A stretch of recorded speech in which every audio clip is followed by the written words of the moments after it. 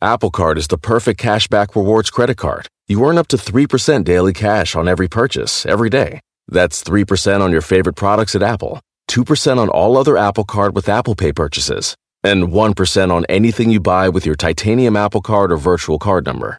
Visit apple.co/card calculator to see how much you can earn. Apple Card issued by Goldman Sachs Bank USA, Salt Lake City branch. Subject to credit approval. Terms apply. So why do you want to learn a new language? I'll tell you why. Because ¿Dónde está el baño can be a very important question at times. You know, Rosetta Stone is the most trusted language learning program, available on desktop or as an app. Fast-track your language acquisition with immersive lessons designed to teach you to pick up languages in a natural way. I love the fact that I can go from my laptop to my phone to pretty much anywhere and learn the language of my choice. Not to mention, I'm bringing my communication skills to new heights. Don't put off learning that language. There's no better time than right now to get started. For a limited time, Star Talk Radio listeners can get Rosetta Stone's lifetime membership for 50% off. Visit rosettastone.com/StarTalk. That's 50% off unlimited access to 25 language courses for the rest of your life. Redeem your 50% off at rosettastone.com/StarTalk today. Hey, Star Talk fans. Just a heads up, this episode of Sports Edition features frank, detailed conversation about physical injury, surgery, and other similar topics. We advise you to use your discretion while listening. Welcome to Star Talk, your place in the universe where science and pop culture collide. Star Talk begins right now. This is Star Talk, Sports Edition. This time we're talking about rebuilding athletes. We can rebuild them. We can make them faster. We can make them stronger. That's, of course, Chuck Nice. Chuck, there you go. Hey, what's up, Neil? All right. Looking forward to this. I just want to know if they can actually give them the sound effects that go choo-choo-choo-choo-choo-choo. You need the sound effects. Otherwise, it's not really happening. The whole show was sound effects.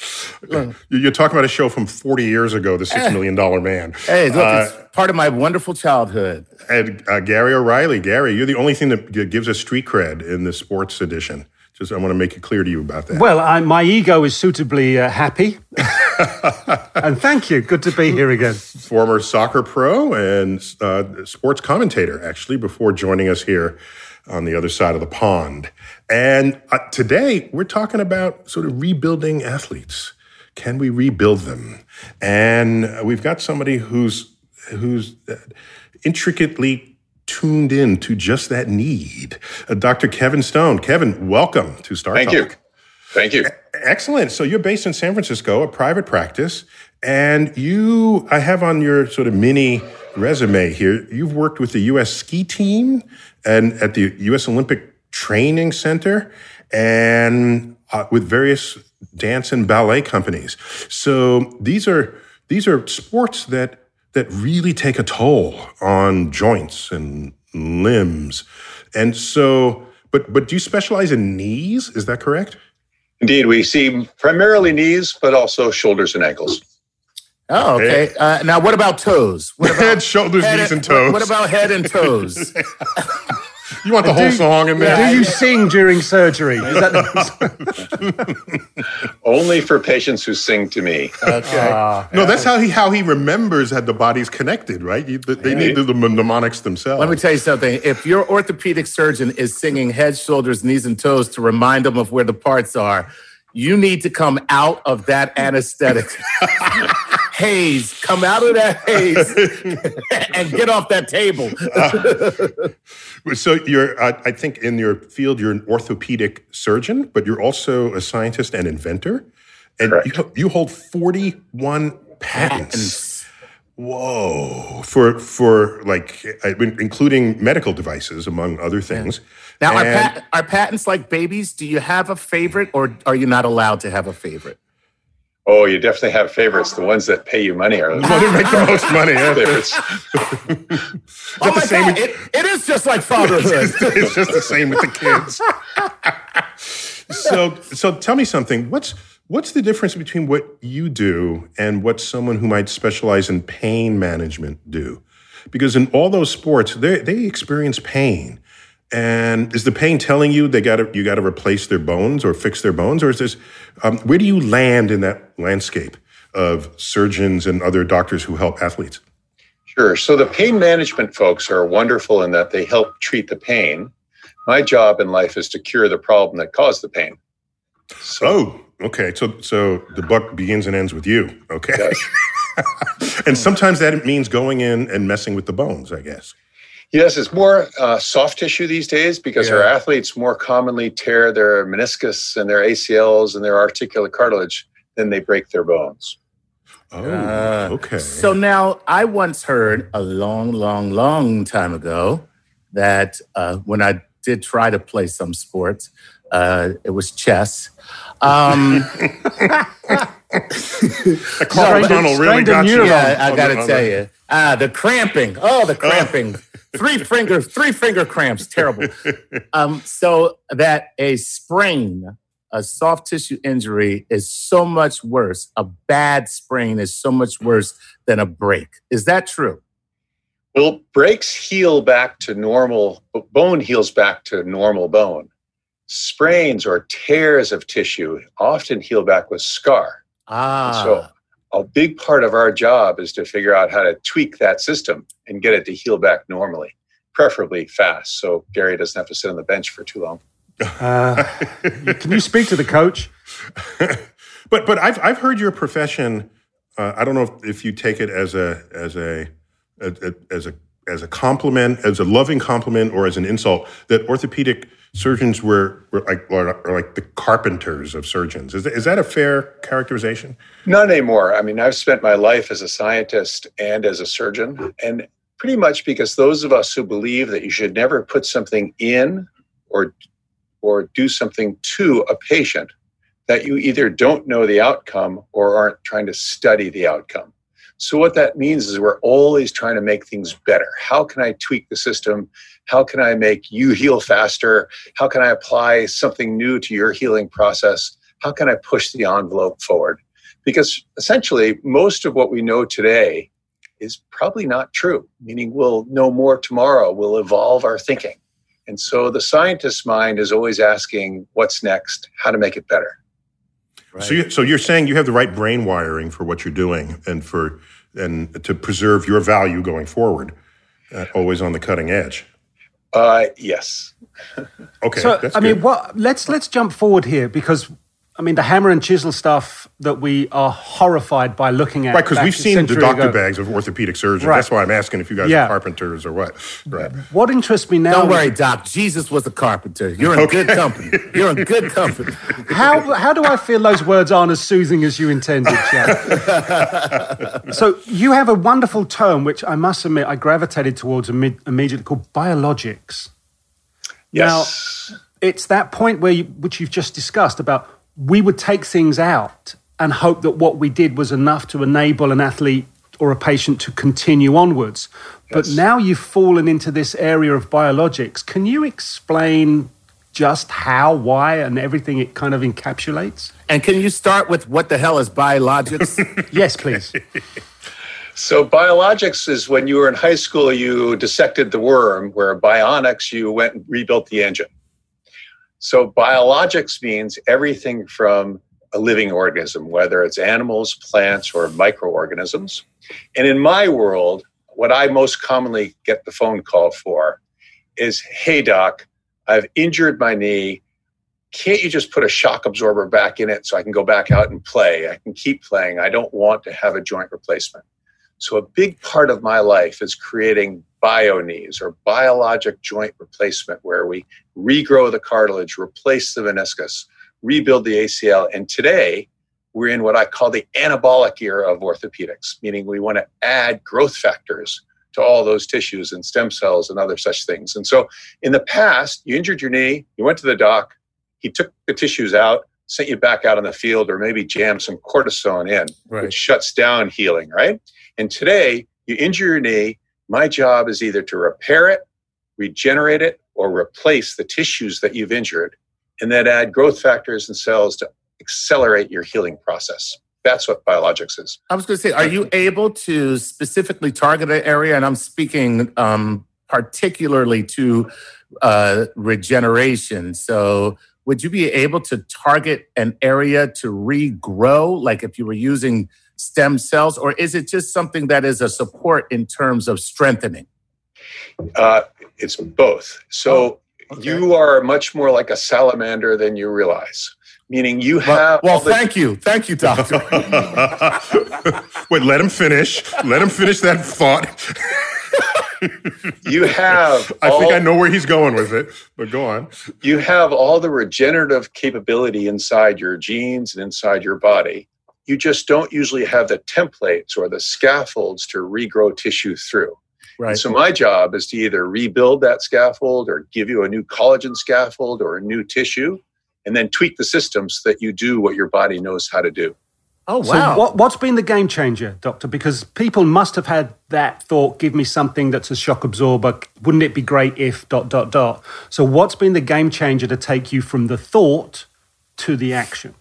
So I would identify, there have been many, of course, but I'll identify two big game changers. One is tissue donation.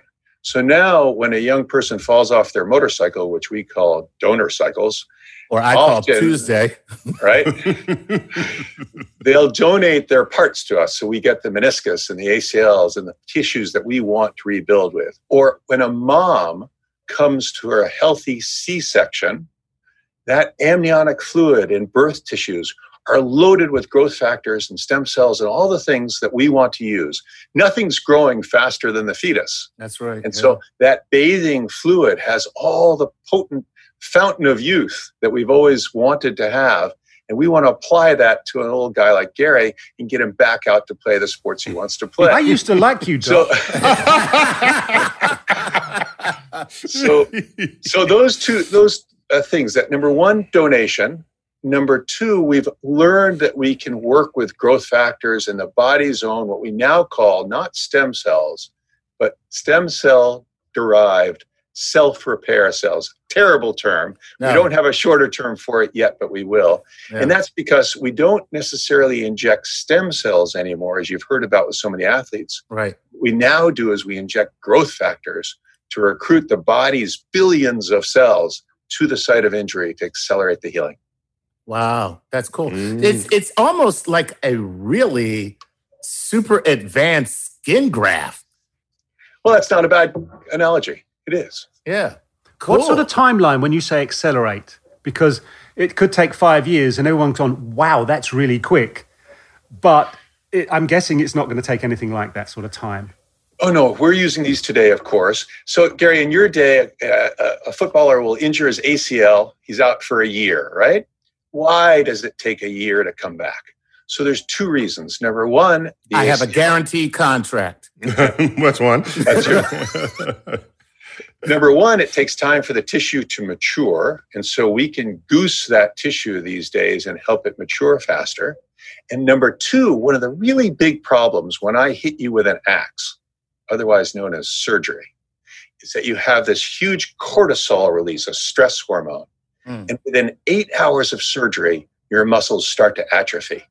So ask any athlete who's gone through a knee surgery or a shoulder surgery. It's not so much the surgery that is painful, and it is a bit. It's really the pain of going to rehab for a year trying to build back that muscle that you lost. So we're doing a study right now with a natural substitute that can block those receptors that the cortisol binds to in the muscle and maybe prevent that muscle atrophy.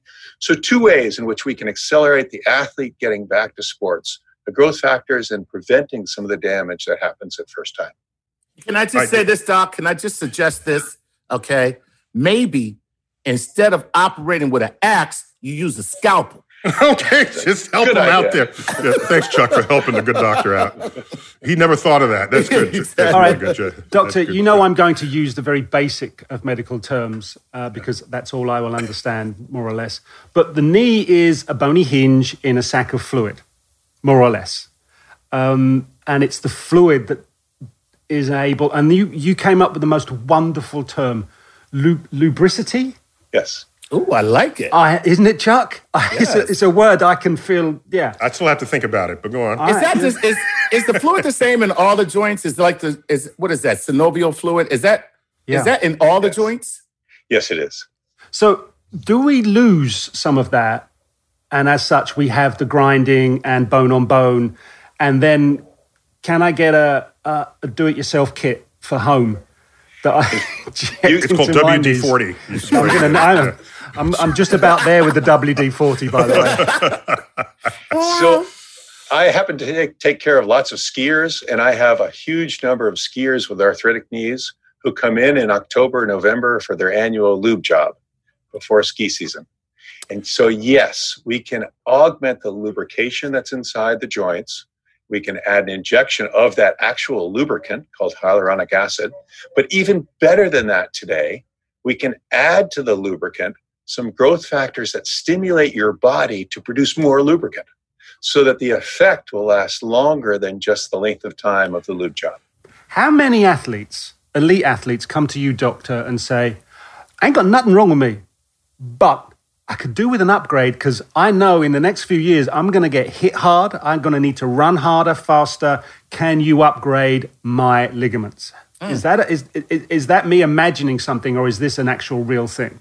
No, I worry about something. If you do all of this to an athlete and you prolong their career and they're excellent for a longer period of time, like at the end of it all, do they just decompose into a pile of dust? Have you over prolonged them so that in fact there's a secondary effect later on, which is the consequence of all this that you're doing? So I just finished a book which we'll start to publish, which is called Play. Wait, you didn't just say no. Wait, why didn't you say no? They don't turn into a pile of dust. Because the title of the book is called Play Forever. And so our goal is to have you drop dead at 100 playing the sport that you love. Wow, that's so cool. So if you drop that sport from walking to the mall down to sitting on the couch eating donuts, then I'm all for it. I was just going to say, because Gary brought something up with this almost preventative. So let's go from upgrade to preventative. I would like to know if when you have a tear or you detach a ligament, is that due to a repeated stress that starts as perhaps a micro tear or a small tear, and then just a stretching? Forget the tear. It's just like a rubber band, a stretch, and then pop. So if that's the case, what could you do to recruit building blocks to that area to reinforce it before the injury ever happens? Yes, so it's a great question. So we want you to pay attention to yourself. Don't just ignore those injuries and play through them. The earlier we get to you, the more likely we can prevent you from taking a small tweak and making it into a big break. And a big part of that is that so many of the injuries that I see in athletes are actually mental errors, meaning they were going a little too fast and thinking about something else. They made a decision to reach out their leg when they knew they shouldn't. Most sports injuries are actual mental errors. And so if we can teach people to really be paying attention to themselves, to be in the game, to put the cell phone away, to think about what they're doing. Stop texting while you're playing tennis. Exactly. We'll see a lot fewer errors. But then once they have that little tweak that you're talking about, Chuck, we can address those. We can inject those often. We can treat them with soft tissue massage. We can treat them with exercises that help them heal. If we can get you early, we can prevent that late injury. So, doctor, do patients come into you and you look at them and go, or you look at the imaging, whichever way it works, like for this particular patient, and you go, I can't give you a biologic solution here. So 80% of the people in the world who are told that they need a knee replacement actually don't. What's happened is that part of the knee has often worn out. And so our guideline is, if it's worn out, but there's still joint space, we can often rebuild it biologically.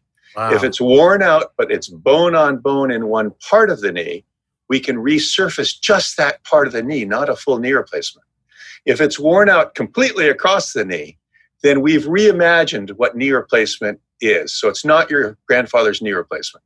Now what we do is we use a robot and a computer system.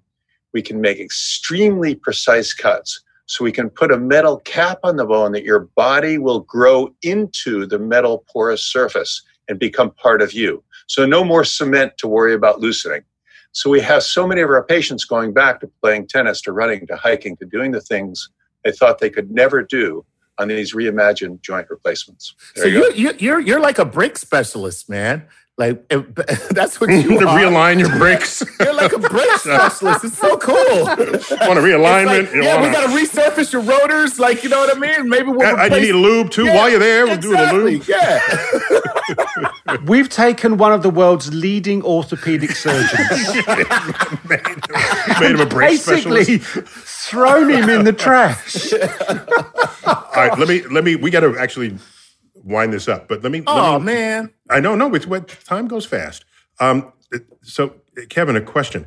We didn't spend much time on this. Is there some brief promise you could give to us about the future of this technology where you create a collagen scaffold? Is it made of collagen? Yes. On which the cells that your body already knows how to make, it clads that scaffold and basically regenerates an entire organ or an entire functioning element of your physiology.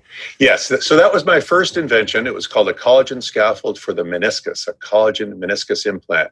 And it acted like a rose trellis. The body would grow through it and regrow a new meniscus cartilage. And now we're using that same technology to regrow other tissues, ligaments, articular cartilage, things that keep you functioning. So the idea that you're just referring to, how do we create scaffolds and cause the body to regrow it? Again, back to that salamander that Chuck is still thinking about.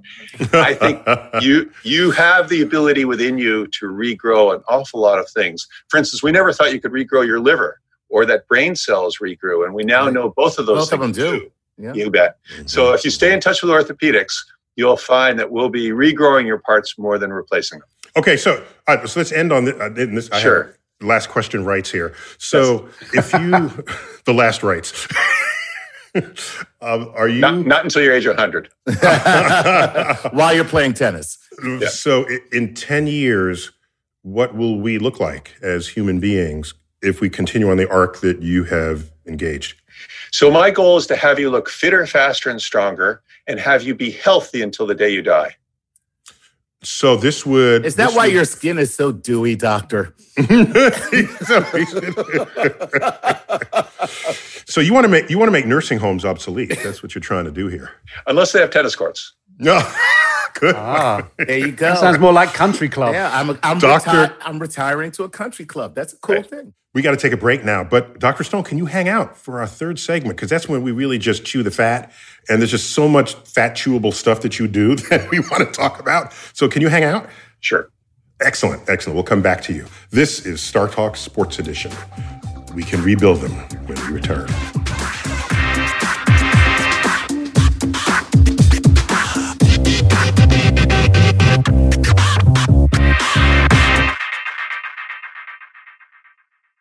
Whether you're a family vacation traveler, business tripper, or long weekend adventurer, Choice Hotels has a stay for any you. And that's good, because there are a lot of me's. Choice Hotels has over 7,400 locations and 22 brands, including Comfort Hotels, Radisson Hotels, and Cambria Hotels. Get the best value for your money when you book with Choice Hotels. Cambria Hotels feature locally inspired hotel bars with specialty cocktails and downtown locations in the center of it all. Hey, that's me. Radisson Hotels have flexible workspaces to get the most of your business travel and on-site restaurants.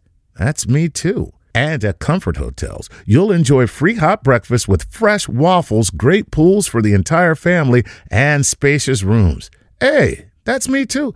I guess I'm just going to have to stay at all of them. Choice Hotels has a stay for any you. Book direct at choicehotels.com, where travel comes true.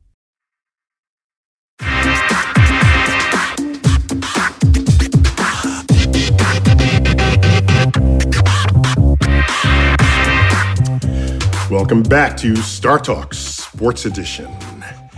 We're going to title this segment Medical Lane. So we've looked at the cutting edge of knee surgery and biologics. But what I wonder is, what was it like back before all of this? Way back 30, 40 years ago, the first Olympics way back in the 1980s and 1990s. This way back because, Gary O'Reilly, Chuck, he's our co-host here. He's usually a commentator, but now he's our subject. That's right. And we want to know what players like Gary O'Reilly, as a professional soccer player, did before people like Dr. Kevin Stone came on the scene. So, Gary, how many times were you injured and had to go away and come back? Oh, gosh. Injuries are one thing, Neil. The number of times I had to get sewn back together again through cuts and things or through surgeries. All right, let's do this in a sort of organized manner. Let's start at the bottom. You get kicked across the shins all the time in training, but I had, this is really quite modern. I had an arthroscopic surgery on a torn meniscus, so the cartilage in my knee, but the tear was inside the cartilage itself, so it didn't breach to an outer wall. So the surgeon sutured it, which was great. And during recovery, it just ripped itself to pieces. So there I had to go back in, have that removed. In the meantime, I had reconstructive surgery on the same knee for my MCL, my medial collateral ligament, which is the one on the inside that runs sort of north to south.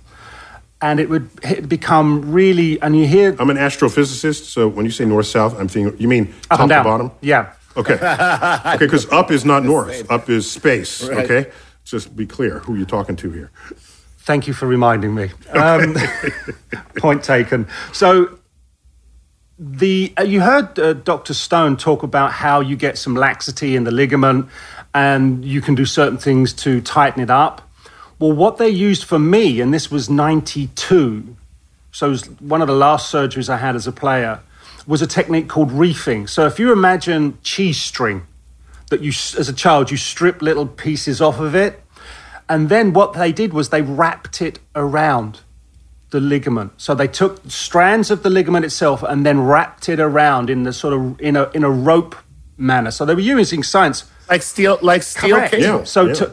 Like steel cable, yeah. They tried to strengthen the ligament via that technique. Moving up, you have quite a load of horrible groin strains and injuries. I had 2 spinal operations when I broke a facet joint, had prolapse discs, and as a result of that, I have about a mile of scar tissue in my spine. I'm in so much pain right now. I am in pain listening to this. Then you come up to the head where, and Chuck, you'll understand the phraseology I'll use here. I viciously attacked an opponent's elbow with my nose and ended up with a double fracture and had to... Elbow, nose. Let me see which one that exchange there. Okay. Mm-hmm. And... That's like when jocks and geeks collide. Yeah, there's generally only one winner. And that ended up with rhinoplasty, so I had to have my nose rebuilt after a double fracture. I have had unintentionally I might add now, my eyelid sewn to my eyebrow because I got cut across just underneath one of my eyebrows, and the surgeon, when he was stitching it, put it through the eyelid and attached it to... And I just sat there, looked at him and said, do you think both my eyes should close or are you happy with this? So we had to go back and revisit. There's scars all over the face because I would be involved in aerial challenges all the time and elbows would fly. Aerial challenges, that's what you call them. Oh, yes. Because everyone is airborne trying to get the ball. Yep. And hit it with their head, I guess. Yeah, and to protect yourself and to ensure that you get there first, elbows are up and they are armed, literally. So you and thank you. And so you go through... That was good. Yeah. Chuck, admit that was good. No, I was right there. Good. So that's kind of standard procedure. I was lucky I didn't get the bad ankles that a lot of the players get. In my sport, it's a very explosive sport, but it's also a sport that you need to have stamina.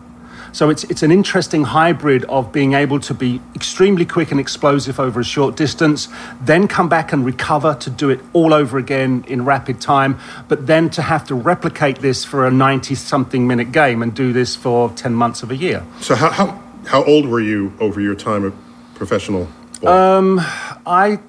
As a pro, I came in at 18 and I exited at 32.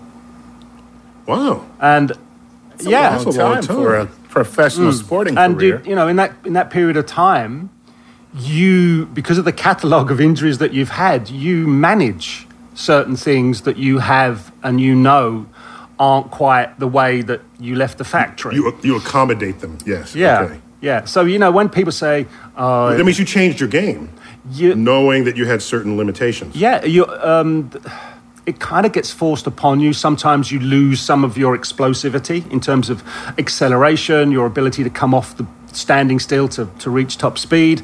Sometimes you don't reach top speed. If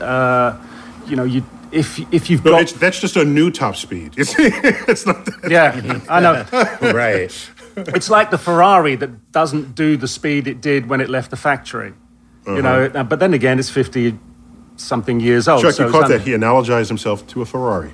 As a Ferrari. Yes, I got you. Yeah. Clear. But and what was the medical, chemical medical regimen associated with all this? Painkillers, this sort of thing, steroids? Yeah. Steroids, no, because they were banned. Because the only steroids you'd use were sort of muscle-developing steroids, and they were anabolic. So they've been banned for some time. Yeah, but sometimes not even the steroids to help for healing and recovery. I mean, those are different types of steroids. I think once you say steroid, then you have it. to go and get a medical panel to endorse the fact that it's... Wait. If you're not playing because you're on sick leave, take whatever steroids you want. Nope.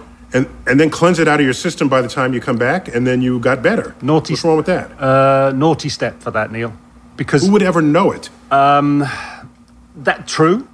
But it's one of those things where you'd like to think you adhered to the rules of the game, even though you're injured. Is, I thought you just can't be on steroids while you're playing. But if you're laying up in a stretcher... I suppose it would be seen as performance enhancement because you are recovering quicker. Damn. Enhancing your ability to perform from the stretcher. All right, so here's the exactly. thing with pain-killing injections. You've got cortisone injections, but you can only have so many in your lifetime. And they're degrading too, right? They create degradation where at the source of injection. But the other thing is, and you talk about the source of injection, you reminded me. One day I had a particularly painful adductor. So it's right at the top of my groin. And the only thing that's going to calm this down is a pain-killing injection. Now, in your groin? In my groin. So the local anesthetic goes in, which is great. And then the pain-killing injection itself is administered. Now, I'm not worried about the needle in looking at it and fainting, and there's going to be no blood. But what kind of made me wince more than anything was the noise of the tip of the needle scraping across the bone. And you just have these sort of experiences as a professional player. You have to undergo this sort of experience and be prepared to accept it as part of what it takes for you to be a professional athlete. You're a biological machine that is that makes money, and I don't care about you, your feelings. Yep. Get the hell out there and play. I don't care how bad you feel. Let me tell you something. If the doctor told me that they had to stick a needle in my most intimate of areas. I thought we moved past the groin part. You're stuck on the groin. No, I'm still stuck on groin. A needle in the groin. Because scraping against bone. When I get home, it's going to be like, what did the doctor say? He said I have to retire. That's what he said. And you see, the thing is, Chuck, as a fan, and in the end, as a professional, they are everything. Because without the supporters, without the fans, there is no professional sport. They don't want to hear about my problems. They've spent all week with their problems. This is 90 minutes or a few hours of them abandoning their problems and getting invested in this game, this sport. And so I just have to be mindful of what it takes to give them everything. Let me generalize this. Yeah. back in this prehistoric time, the 1980s and 90s, what was the most common sort of soccer injury? The meniscus tear would be common. And that's because you're changing direction. Abruptly, the acceleration is very high. Yeah, you have these shearing forces in play, and sometimes, that along with the anterior and posterior cruciate knee ligaments, they're quite common.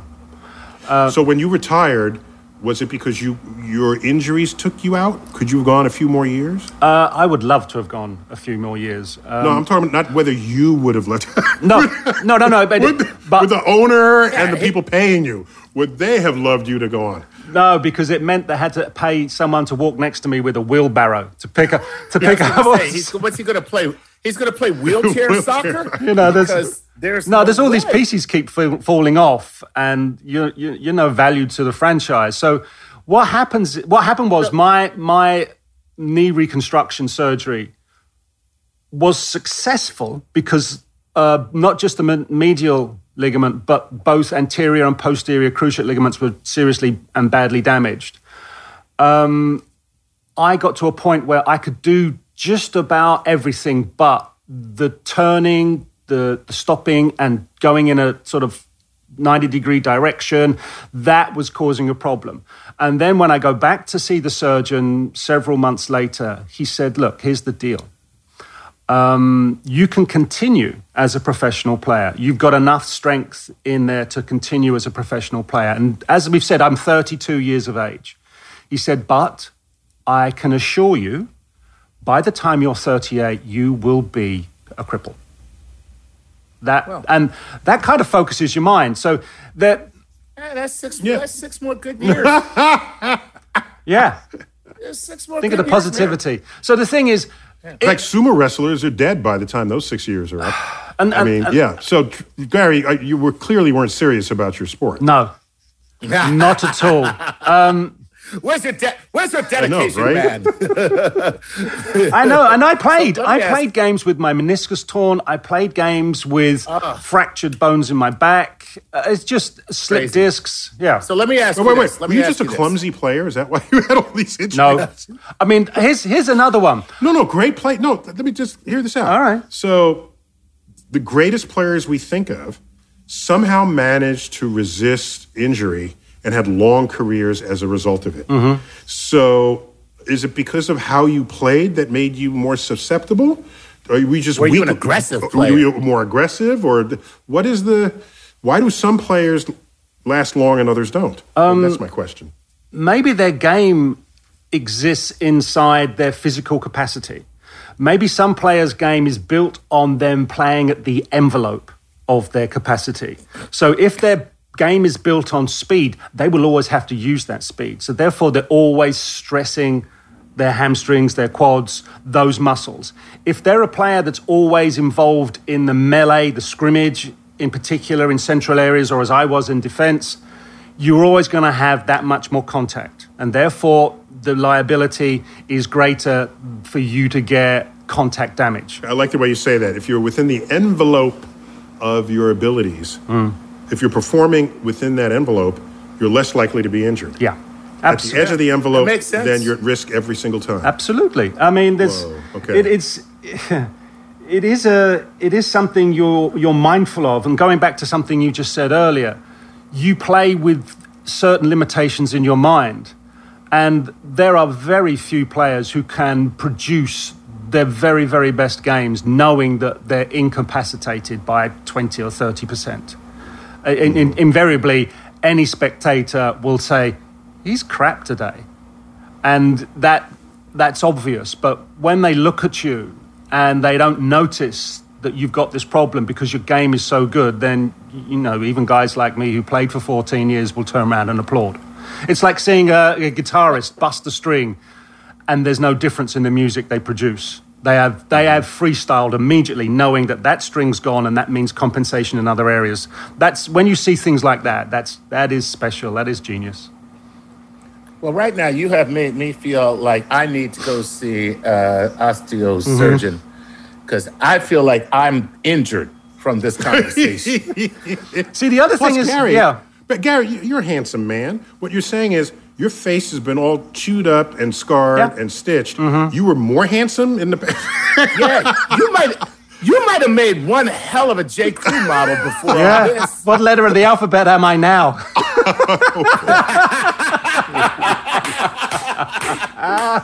Excellent. Got to take a quick break, but when we come back, Dr. Kevin Stone will rejoin us as we just explore, sort of off the cuff, what's going on with Gary. Past, present, and especially the future of keeping folks like Gary at the top of their game on Star Talk Sports Edition.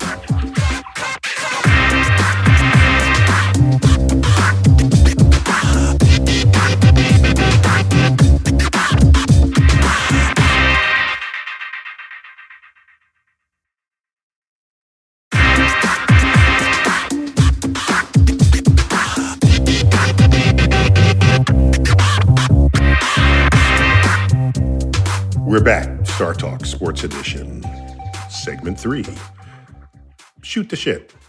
That's what we call it, isn't it, Chuck? Yep. No, we don't. Yeah, we do. We do. And we dragged Kevin Stone, MD, back on to just because he's the guy we want to just sort of to chew the fat with. So Kevin, let me ask: is this where does this end? I mean, if you can start regrowing tissue and organs, and then living to 100 is not even the limit. I mean, the sky's the limit. Yeah, it becomes like RoboCop, just like I want full body regrowth, you know? Well, yeah, just regrowth, and you just regrow it, and so then you just never die. You just go to the trouble spots and fix them. So is that really what you're planning in your basement? So I'm not so much about longevity as I am about quality of life while you're here today. So but if you look at an elephant, he weighs 15,000 pounds. He can run up to almost 50 miles an hour, lives to 60 years old, doesn't get arthritis. So there's something about their joint cartilage that we can learn from. But how you know they don't get arthritis? How you know? Because you've never gone to the zoo and seen an elephant go, oh God, my back. Oh, there you go. I'm telling you, it's gonna rain. It's gonna rain. Yeah, there you go. So the whole idea, though, is that some tissues in animals, either we can use in people or we can learn from the way animals have developed to make us better people. Wow. So let me ask you this. Speaking of arthritis and elephants and, longevity. Yeah, where you going? No. It is the understanding that inflammation being the greatest enemy to the body. Is that true in recent years, just the last couple? There's been so much talk about inflammation, and not just from an or orthopedic perspective, but even from your organs to your brain and plaque buildup. All of this is somehow linked to inflammation. One, if that's the case, what is the link? And two, is that really the case? Sure. So the term "you're smoking hot" has a new meaning now. Well, not from me, Doc. Go on. So it could be that biologics that we talked about earlier, growth factors and stem cells, may be the cure for COVID-19. Because you hear about these huge cytokine storms. Yes. These are massive inflammations in the lungs and in other organs around the body. And so biologics, especially the ones around the amniotic fluid, are potent anti-inflammatories. And these are being harnessed to see if they can shut down these cytokine storms. So your analogy that inflammation is the common pathway in so many diseases, arthritis, Alzheimer's, cardiovascular disease, is exactly right.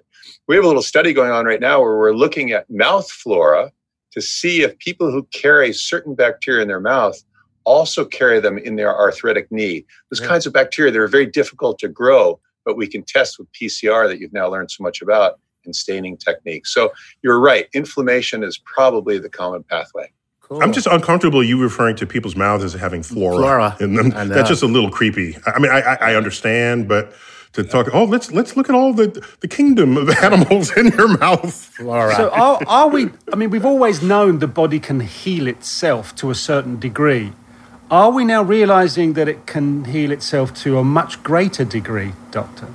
Yes, we can. Both it can heal itself to a greater degree, but that healing process can become erratic and out of control, which is what we're seeing in COVID-19. Oh, so what you're saying? So when you say your treatment is not to prevent COVID-19, but to help protect you against your own defenses, right? Exactly. That huge inflammation response that kills, unfortunately, a number of people from that disease. Right. You may be able to shut that down by using these biologic cells. So some percentage of the COVID people die from their own physiological reaction because your body's not good at fighting it. Or too good. Or too good. Or too good. Yeah. Yeah, it kills both you and the right, exactly. Your body is just like, you know what? I'm sick of all this. Everybody dies. Everybody dies. Well, that's what chemotherapy was for many years. Yes, absolutely. You just basically you kill everything and then hope the immune system will respond by coming back without the cancer. But exactly right. Well, so the blessing becomes the curse. Which is the phrase that sort of sits there, Yeah. So I want to make sure I understand this correctly. So your collagen scaffold is not rejectable. I mean, you can grow a scaffold, put it in a human body, and it doesn't have biological organisms that can be rejected by the host. Isn't that correct? No, in fact, it does. If you take animal collagen and put it in people, it will stimulate a rejection response. Oh, I didn't know that. You have to treat the collagen to strip away the antigens before you put it in. But it is treatable though. Yes. In that way. Oh, yes. So the collagen has antigens with it. So when you put it in the person's body doesn't see it as a foreign threat at that point. If it doesn't have antigens, right? If there's no antigens. So how do you achieve that? So as long as I can kill the tissue, right. Meaning I couldn't do it to a heart or to a liver or a kidney transplant, but for a collagen scaffold, I can wipe away those antigens with enzymes and make a essentially humanized collagen scaffold. And then you can take cells from the person's own body, attach it to the scaffold, and then they multiply. Oh my God, you thought of this? That's what we did. Dude, you are really smart. That's why he's on. That's why he's here, Chuck. That's why he's a guest on Star Talk. Yeah. We only invite smart people. Yeah, let's make that clear. So, I mean, if I think about it in a cynical athlete sort of way, I mean, we know Tommy John surgery for baseball pitchers can actually give you 2 to 3 mile an hour more on your pitch. Are we looking at potentially doing things like that in the future? And are we now into this ethical mess? Or is that, you know what? That's good. Do it. Yeah. So yes. So that's a field of what I call super biologics, meaning can we make an athlete better than they've ever been and better than they could be, even if they were never injured in the first place?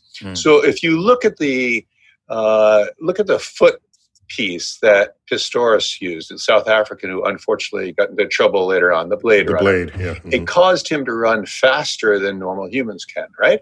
So what happened? Nike took that same design and put it in their new running shoes, and people now run a little faster than they've ever run before. So there's an example where we're taking technology and putting in the equipment. What's the difference between putting it in the equipment and putting it in the person? Wow. Wow. That's excellent point of reference there. Because, for example, if you run faster with sneakers at all, then that's giving you an advantage over someone who's running barefoot. Right. Sure. Right. And I think the ancient Greeks ran all barefoot. And if they saw you whiz by in a pair of sneakers, they might cry foul. But we accept it as, of course, you're wearing sneakers. You're protecting your feet. So what you're talking about may be the answer to steroidal recovery, because steroids are damaging. And the moral argument against them is that you are harming the athlete. It's a terrible thing, and so you shouldn't do it. But if you were able to do that, strengthen and recover and regrow and get stronger without the deleterious effects of steroids, you would eliminate that argument. Sure. So we do that today. So if you take a vitamin, if you take glucosamine, which is a supplement for your joint that improves lubricity in the joint, those things are legal ways to improve your performance. If you take caffeine, you can increase your acceleration on a bicycle. But if you take a specific banned substance, you're over the line, right? And so the question is, where does society want to draw the line for all these different things? Currently, we're helping athletes exceed their potential every way we can legally. Okay, so it's just a matter of where the legal line sits. Exactly. That's all. But if we were able to regrow certain things in a body, in a joint that enabled faster running or pitching faster, we've introduced an alien object to begin with, but it's been accepted within the host, if I can call it that. Is that not a natural process, or are we blurring the line here rather than moving it? Sure. So you don't know where the line is. Let me correct one thing you might have said. The Tommy John surgery helps athletes, it helps pitchers, but it doesn't help them pitch better. It helps them pitch better because they were injured. Right. You take a healthy joint and rebuild it. You're not making that joint work better than Mother Nature did. And for many athletes, when they get injured, though, as I mentioned before, it's an excuse to optimize their training program, their nutrition, their technique, and they come back better than they were before. And that's our goal with everyone who ever gets injured. You know, that's an excellent point, because when you're injured, you think much more about everything your body and limbs do. Yep. So there's a honing of your craft caused by the fact that you got injured in the first place. So every patient who comes in, I want them to ask themselves, why don't you treat yourself like a pro athlete? A pro athlete who has an injured knee would work on his nutrition and have a nutritionist, have a physical therapist, have a trainer, maybe a sports psychologist. He'd pull together the team and his coaching team to come back better than he's ever been. You, Neil, sitting in front of me with your injured knee, pull together your team, help yourself come back better than you've ever been. And that's the way to treat yourself like an athlete. And there would have been no motivation to have even thought that way at the beginning of that. Exactly. Use your injury as an excuse to come better. Could you tell me what's the most common reason why a ballet dancer would come to you? So I've cared for ballet dancers for 30 years. So in the beginning, they were very thin in the Balanchine model. They were all smoking cigarettes and their nutrition was awful. Smoking cigarettes. They were paid. In the middle of Swan Lake. Yep. Wait a minute. I gotta take a toke. Yep. Plie. Demi-plie. You got it. And they were all paid like artists, but asked to work like athletes. And so I saw them with all these injuries, knee injuries, ankle injuries, back injuries, and they had none of the athletic tools to come back. And so what happened post-Balanchine is that dance studios and dance masters realized that their dancers needed to be more muscular. They needed to be more like athletes to reduce these injuries. And the entire dance field evolved. So now when I see a dancer, they've got phenomenal fitness programs. They've got extremely well-developed muscles. They're tuned into the entire athletic field, but they still get injured. So they go off on a leap, they land poorly sometimes, and tear their ACLs, they injure their ankles, they injure their backs. Interesting you say that, because I used to dance. And at that same time, I was also very much into varsity athletics. I was a wrestler. But my point is, I had a strength, a muscle tone that other male dancers did not have.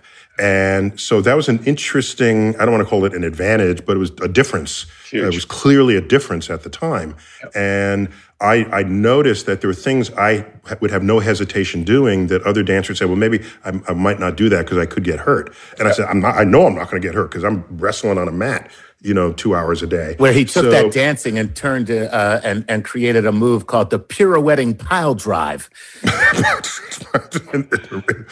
Okay.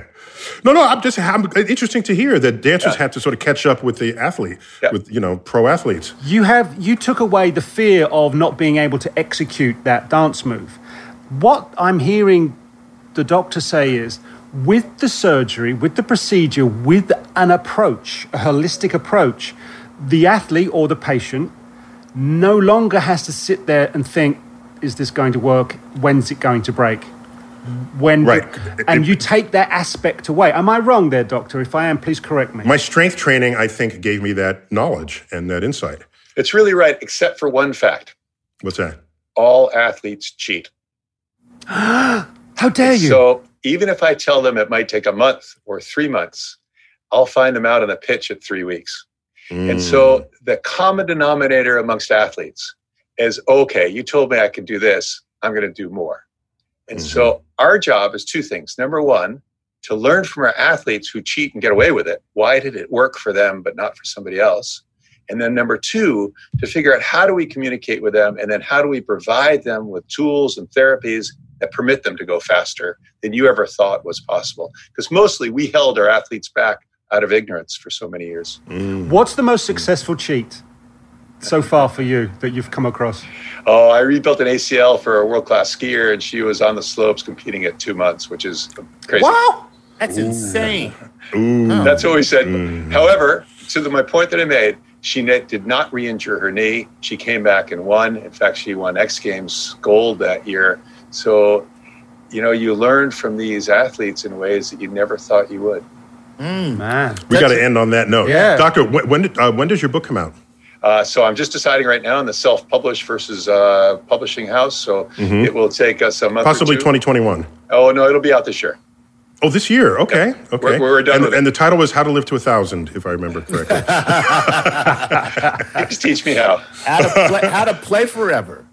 Dr. Stone, thank you for being on Star Talk. It's great to talk to you guys. All right. Thank you. Gary, Chuck. Yeah, good stuff. pleasure, Neil. All right, guys, time to go. This has been yet another installment of Star Talk Sports Edition. We can rebuild them. I'm Neil deGrasse Tyson, your personal astrophysicist, bidding you to keep looking up.